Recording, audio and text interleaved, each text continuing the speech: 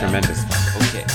Tuesday. Let's try and get through the rest of these spells. All right. Before we stop having realize fun. that we don't like it. Yeah. Okay. Okay. All right. You're listening to Being Jim Davis. We don't like Garfield any more than you do. Unless you're Ryan Pfeiffer, in which case we like Garfield considerably less than you do. Wait, it's still accurate then. We don't like it. Yeah, it's still accurate. Yeah. It's still accurate. But you know, like the implication. Okay. My name is Christopher Winter, and I'm Jim Davis. My name is Jonathan Gibson, and I'm Jim Davis. John O. Fan. Today is a red letter day, and I'll tell you why. It's Tuesday, November 22nd. That's not why. The year is 1983. The Garfield we're reading is also 1983. This will never happen again. The Garfield number and the year number are the same number. If Jim Davis had been extremely clever, he could have timed it so that this happened on like December 31st and then it happens again the next day. But he didn't do that. Ooh, it's too late that would've now. been fun. It's too late now. Listeners, this is it. This is what we've been waiting for. Is it? Yeah, I think we're done after this. I think this is it. I think we have achieved our goal. I think we can go home. We can finally go home. We agreed we would podcast about Garfield. One podcast every day, one strip every podcast, until the number of the year and the number of the Garfield were the same number. And that's happened. Provided we are on the Christian calendar. I don't know. I guess I've never asked. Jonathan, are you Jewish? Yeah, we should look at the Hebrew calendar. Yeah, because if we're using the Hebrew calendar, we still have a ways to go. What about the Mayan calendar? On the other hand, if we're Muslims, we should have been done like, hundreds of Garfields ago, right? I mean, I'd be willing to convert at this point. I would convert. It's too late now. It's too late. We're already... In today's strip, Jim Davis experiments with wide shots and close-ups. You know, Jonathan, according to the Mayans, the Garfield ends on episode 2012. We're coming up on it. According to the Mayan Garfield calendar. Okay. And we're just in time for our popular character, Mayan Garfield. I think it goes a little something like, no, okay. All right. It's a me, Mayan Garfield. It's just the Cajun Dracula voice. Yeah, that was my Mario voice. Yeah. No, I was okay. All right. All right. So I'm fine with that too. Whoa! Is that a ceiling? Garfield's in a room. He's sitting on the floor. He's right in front of a door. We almost never see the ceiling, do we? The floor is a sort of a luscious, deep purple. Yeah, color, like it's a violet, almost a periwinkle, like halfway between a violet and a periwinkle. I'll give you that. The walls are various shades of yellow, like mustard. Almost. I'd call that a mustard. Fine, whatever. And I think but not like one of those bright yellow fucking mustards. This is a sophisticated Dijon kind of a mustard over here. Oh yeah. Well, I mean, the left wall, in particular, it's a little darker than the right wall. John, I would love to lick those walls. I bet the walls taste like mustard. Oh, I mean, I think that's the way it works with walls. They taste like whatever color they are, right? And Garfield's like sitting on his butt with his upper torso propped up by his hands, which are flat on the floor. He's got hands in this one. His tail sticking out between his legs. And this is a super wide shot, as was presaged by the synopsis. It's a nice wide shot. He looks bored. Yeah. He looks like he's like looking at the door for inspiration. He's right in the corner. That's not a wise place for him to be sitting. I'm sure it'll be fine. I'm sure it'll turn out fine. In panel 2, John Arbuckle comes barreling through that door at left. It opens inward with a slam, smacks against the wall where Garfield fucking was. There's poofs of smoke coming out in a slam. And John Arbuckle says, "Oh my God." John Arbuckle says, "Yo, Garfield." I guess it's the 1980s. This is a good. I like this Garfield. I'm just gonna go ahead and spoil it right now. John bursts in and goes, "Yo, Garfield, what you doing?" He says, "My name's Johnny A, and I'm here to say I love lasagna in a major I love way." unattended food in a major way. Yo, Garfield, what you doing? So he clearly was expecting Garfield to be in this room. Yeah. Look Well, at I his mean, stride. it's his home. Look at the gait implied there by So the excellent angle of fucking his stride. leg. Like it's like a 45-degree angle. Would you say that the out of doors on the other side of that room, like that background, is just the same color as his floor? It is the same color as the floor. I'm glad you It's noticed weird. that. It's like coming in from just it almost makes me feel like there's no real floor there. It's just the walls and ceiling and door Mm-hmm. just floating in a void in a violet void. Violet. Isn't it violet? Well, it's sort of halfway between violet and periwinkle. Oh yeah, no, I agree. I was just repeating the word just for okay. fun. Do you want to do you want to say the word violet some more? Yeah, okay. Violet. Violet. Violet. Violet. Violet. Listeners, violet. Violet. There's a here's no. Go ahead. Here's what. Go on. No. You've got a here's. I've got a theirs. So I think Here's what comes I first, like. I think Here's fair. Yeah, it's alphabetical. Yeah, we gotta go- Here's what I like. there's what I like. Here, Aardvarks. Here's what I like about John Arbuckle's dialogue. That's dumb. It's dumb.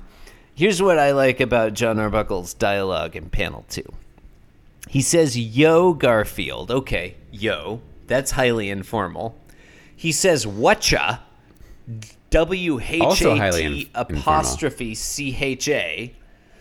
And then, instead of doing, he says, doing with a G at the end.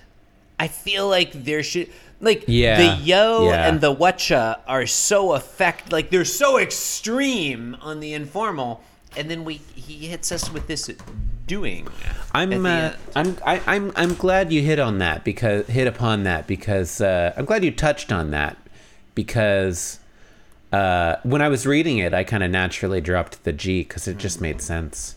You know, it's weird to have him say yo and whatcha and then like clearly articulate the end of the. I'm gonna call it a gerund. It's not a gerund, but I'm gonna call it that.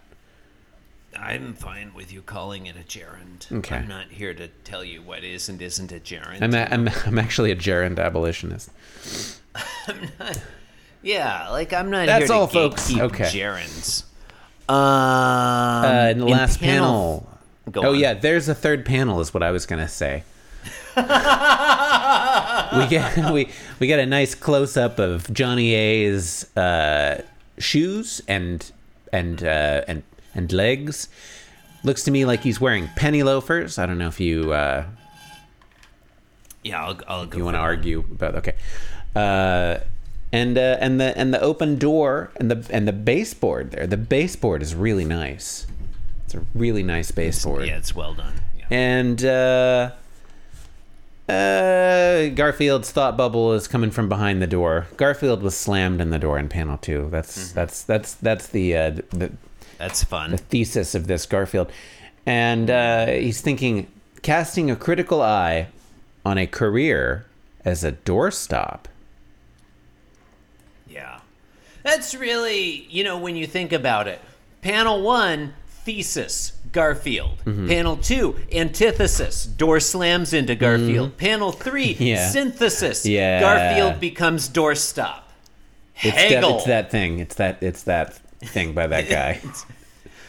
When I looked at this panel initially, when I just glanced on it, for just a moment, I thought that the joke was that John Arbuckle had become enormous. Oh, Like, yeah? I didn't realize it was a close-up. It was just like he was normal size in panel 2, and now he's enormous. He's so tall that we just see his legs. Oh, that would be better. That would be a great setup for like a week, like a theme week. Like, what if John Yeah. became big? Like, He's just growing further, more and more in each day. yeah, that would be That really would good. be fun. Yeah, But that's not what happened. yeah. Well, listeners, nothing remains but for me to say every Tuesday we reach into the Being Jim Davis mailbag. Got a email here, Jonathan, from a friend of the show, Ryan Pfeiffer. Ryan sent this to yeah. RoboCop Corner Week 2. Ooh. John, just Oh, before we get We there, forgot just to about check that. in. We forgot to do that. Just to confirm, John, in the week since we recorded our last recording session, have you seen the movie RoboCop? I have not seen the movie RoboCop. Neither have I. Okay. Just to check. Just, we gotta I know. take the temperature of the show. Ryan writes to RoboCop Summary Challenge 9920. Hello. Hello. That's how he talks.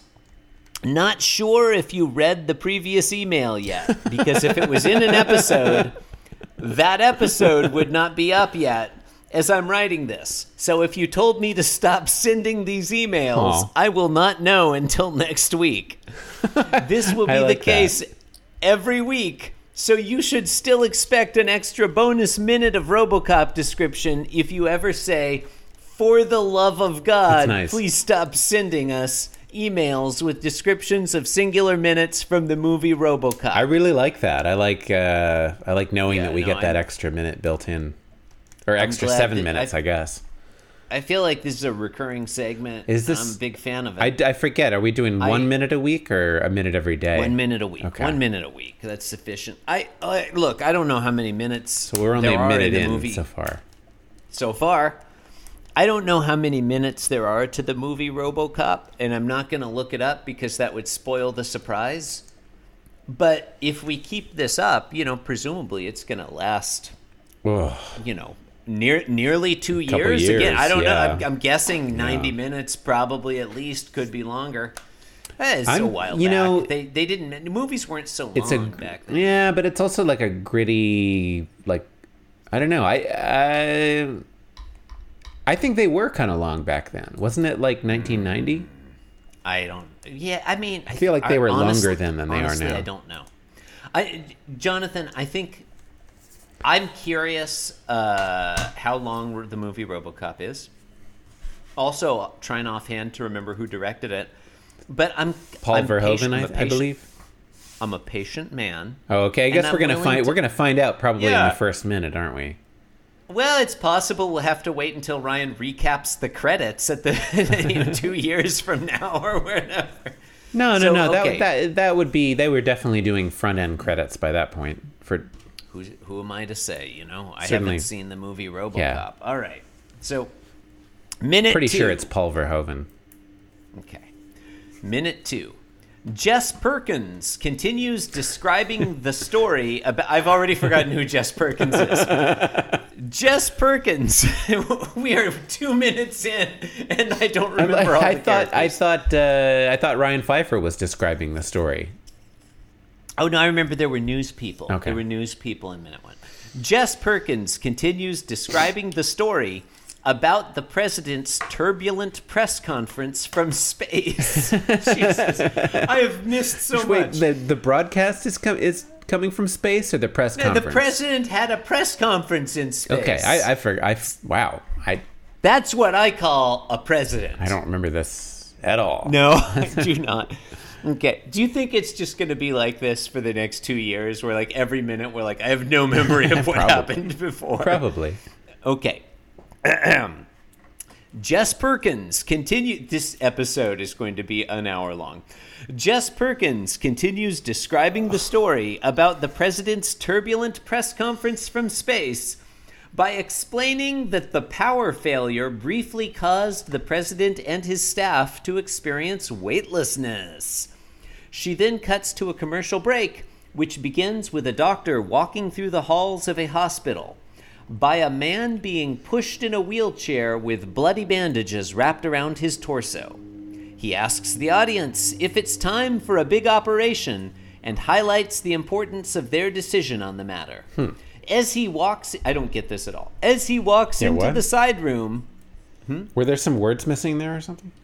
No, I just don't understand the situation. Can you read that sentence again, please? I'm sorry. Okay, I'm just going to point out that it's going to take us like 10 minutes to describe every single minute. No, I won't interrupt. Of the movie RoboCop. No, it's fine. I've been interrupting myself. I'm not... Okay. So there's this doctor, right? She then cuts to a commercial break, which begins with a doctor walking through the halls of a hospital by a man being pushed in a wheelchair with bloody bandages wrapped around his torso. He asks the audience if it's not clear if it's the man or the doctor who asks the audience. I think it's the doctor. He asks the audience. That's my assumption, but I who am I to say? I'm not Ryan Pfeiffer over here. He asks the audience if it's time for a big operation and highlights the importance of their decision on the matter. As he walks into a side room, he introduces the product being advertised as, quote, the Family Heart Center, while posing by a medical diagram of a heart. As he walks over to a mechanical heart waiting on a nearby table, he starts listing some of the brands of mechanical hearts they have to offer. Before picking up so futuristic. Oh, it's like an ad. So futuristic. It's like an ad for... Said it was a commercial break. Okay, sorry. A lot of time has passed since then. I'm sorry. Before picking... So he tells about all their different kinds of mechanical hearts. Before picking up the heart and thrusting it towards the camera for emphasis on his point of the customer being able to pick the heart of their choice. He starts walking away as he lists various payment plans they offer, while a phone number appears on the screen.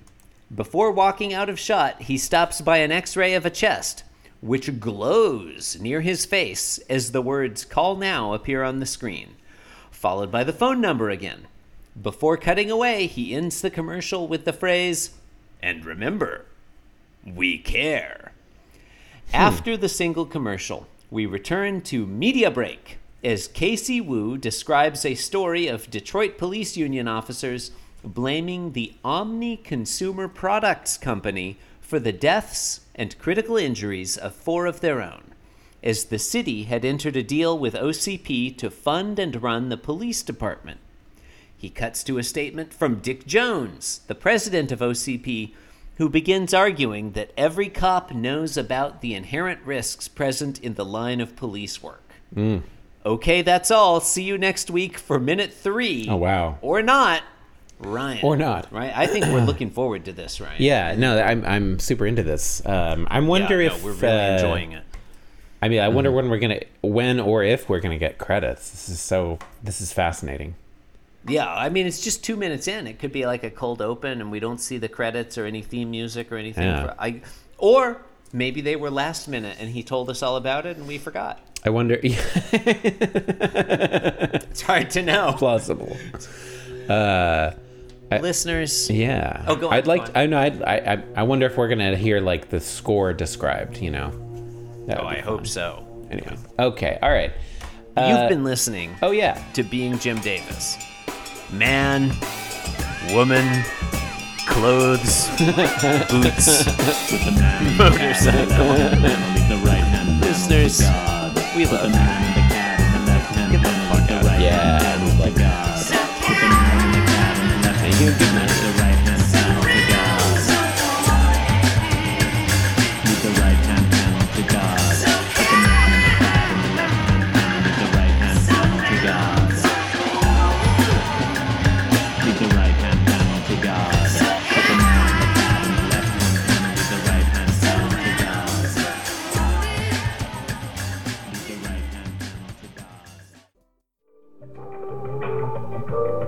This podcast was brought to you by the Pitch Drop Podcast Network.